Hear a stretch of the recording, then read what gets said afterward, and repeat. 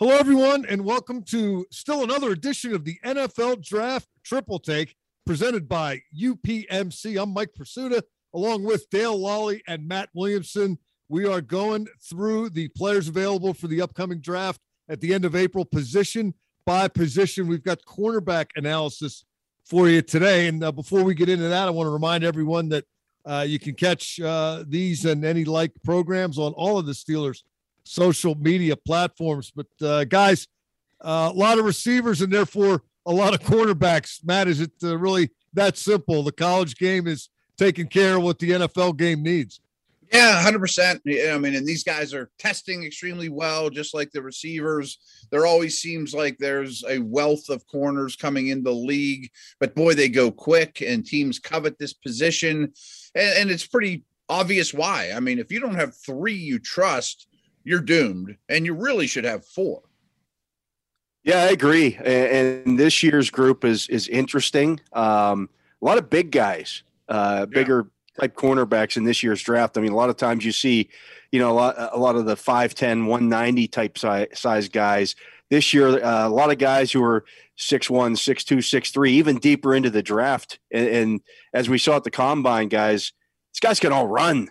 I don't know if it was the track. They did replace the surface at Lucas Oil Stadium, but everybody was running in sub 4.5 this year. Did they replace it with ice? Were they on skates? Every position, it seemed like that was something else. At corner in particular, Dale's point really well stated. Not just fast, big and fast. Mm-hmm. And what's better than fast?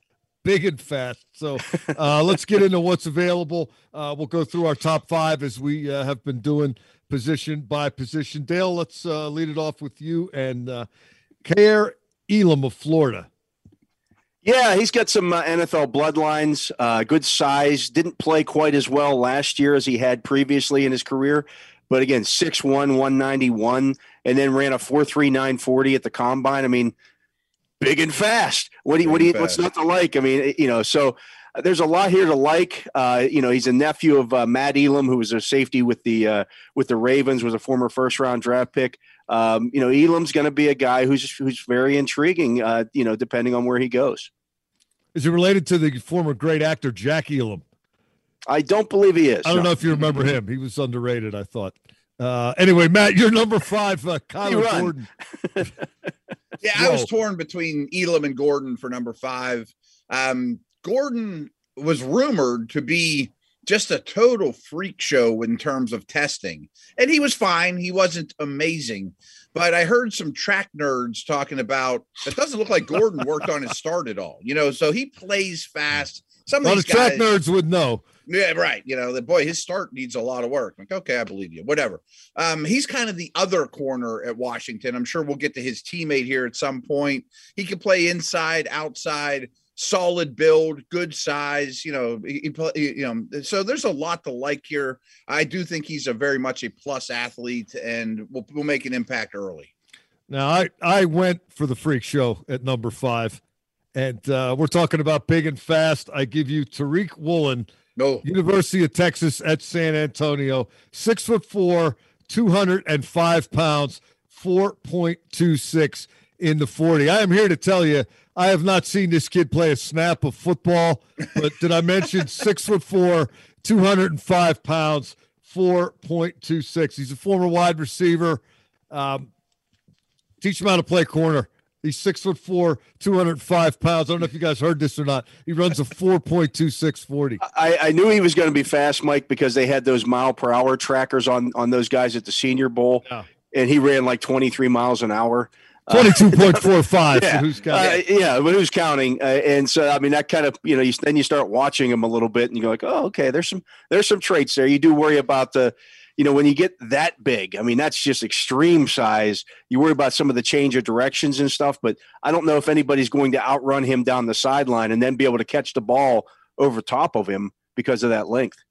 Yeah. For number 4, we all took Andrew Booth of Clemson. Matt, we'll let you speak for the group here since we're unanimous, but I really like this kid's physicality, among other things. Yeah, 100%. And because of the school he's at, he wasn't a 3-year starter or whatever. He kind of took over this year, and it's somewhat of a work in progress, but he is a piece of clay that is very moldable. I mean, he's 6 foot, he's almost 200 pounds, very long. He's fine in zone, but he's the type of guy you want in press man, as a press man coverage, which is what every team's after right now.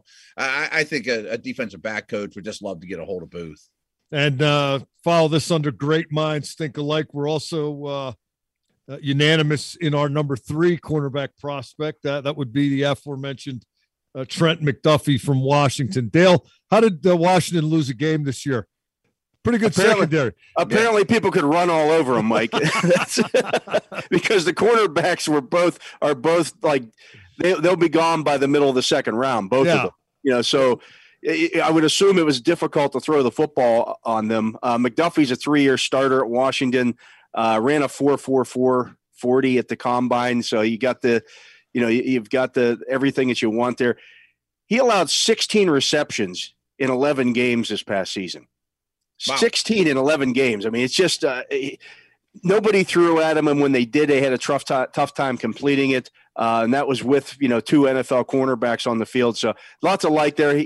He's not quite as big as the other guys. He's 5'11", 193, but that's more than big enough. Yeah. Real quick on McDuffie, he's a nasty guy, man. I mean, he kind of has some of that Mike Hilton edge to him, but bigger and more athletic. They blitz him out of the slot a lot. I mean, he's a very aggressive tackler. I mean, he brings a little, nastiness to him. Yeah, and he's like Mike Hilton, smart enough that you can move him around, and he'll make. Well, he could definitely play the slot, right away. Yeah. Little side note, since we just mentioned 2 Washington guys, at least Matt did. Husky Stadium. Outstanding place to catch a college football game. I actually saw the Steelers play out there when they were repairing the Kingdome in the 90s. But what an environment for college football. Not only do you get to see great corners, but it's right on the water and Mount Rainier in the distance. If you're the kind of person that likes to travel around and see different things, check that out. Anyway, I digress. Number 2, we're all in agreement on 2 and 1, but I've got it in a little bit of a different order than you guys do. I took Ahman Gardner from Cincinnati as my number 2. Matt and Dale have decided that Derek Stingley Jr. from LSU is the number 2 prospect available. I don't dislike Gardner. I just like Stingley better. Matt, why did Stingley come up 2 on your list? Yeah, I think Stingley has a chance to be the best corner in the league. I mean, and clearly the best corner in this class. And I probably dinged him a little because he's been out of sight, out of mind a little. I mean, he may go to LSU's pro day and just be unbelievable. And they had issues at LSU this past year, but he really hasn't been a phenomenal player with phenomenal tape since him and Joe Burrow were winning national championships, which was a couple of years ago when he was just an utterly dominant 19-year-old player. I think you're kind of splitting hairs, but it's just Gardner's done more good stuff recently. You mentioned the LSU days, and during the combine, they threw up some tape from LSU practices back in the day, and it was Stingley against Jamar Chase, and Stingley was more than holding his own. Yeah, and I saw that, and I said, you know what? I don't care what the last 2 years. If he gets over to Liz Frank surgery and everything checks out on pro day, that's my guy. Because Jamar Chase has gone on to be a pretty good receiver in the NFL, and Stingley was covering him 3 years ago. Real quick on Stingley, I apologize, but he has some of that Dion Revis arrogance / baiting quarterbacks. Maybe I don't love tackling so much, but those rare corners that just know they're great. Yeah, and you look at him, I mean, he doesn't turn 21 until June. So you're still getting a 20-year-old player who's not a ton of experience there, but the experience that he had again in 2019, he was their best guy maybe in their whole defense that season. He just hasn't shown to be that guy the last 2 seasons, largely because of the Liz Frank injury last year. Yeah, it's not an insignificant track that he's been on, but you get that guy right, and you're not going to find a better one. Dale, let's stick with you to wrap it up and talk about Sauce Gardner from Cincinnati. By the way, in our write-up, I refuse to call him Sauce. You can't have a nickname till you get in the league. Yeah, you can if your Pee Wee coach gave it to you, which is what happened with Sauce Gardner. I mean, so it's not like this isn't a situation where he gave himself the nickname. This is not Jackrabbit Jenkins. You know, you've been in the league for 25 years, and then all of a sudden you change your name to Jackrabbit. This is he's a good football player. 6'3", 190. Just everything that you want in terms of size. 9 career interceptions in 33 games. 6.6 yards a catch last season. Never allowed in 1,059 snaps in college coverage. Did not allow a touchdown. Let that sink in. In his entire college career, he did not allow a touchdown. I don't care if he's playing our Sisters of the Poor. This guy's really good. He is. And to your point there, Dale, I mean, didn't have the greatest level of competition, but it became pretty clear that every opponent that Cincinnati faced said, why on earth would I throw at him? And they threw at another guy who's going to get drafted, Kobe Bryant, who's spelled a little different, but named after the basketball star. And that wasn't necessarily a smart move either, but that's how much they feared Gardner. Yeah, Bryant won the Jim Thorpe Award as the top defensive back, but I think Gardner is the guy who's going to go first among those two, and maybe amongst all the cornerbacks.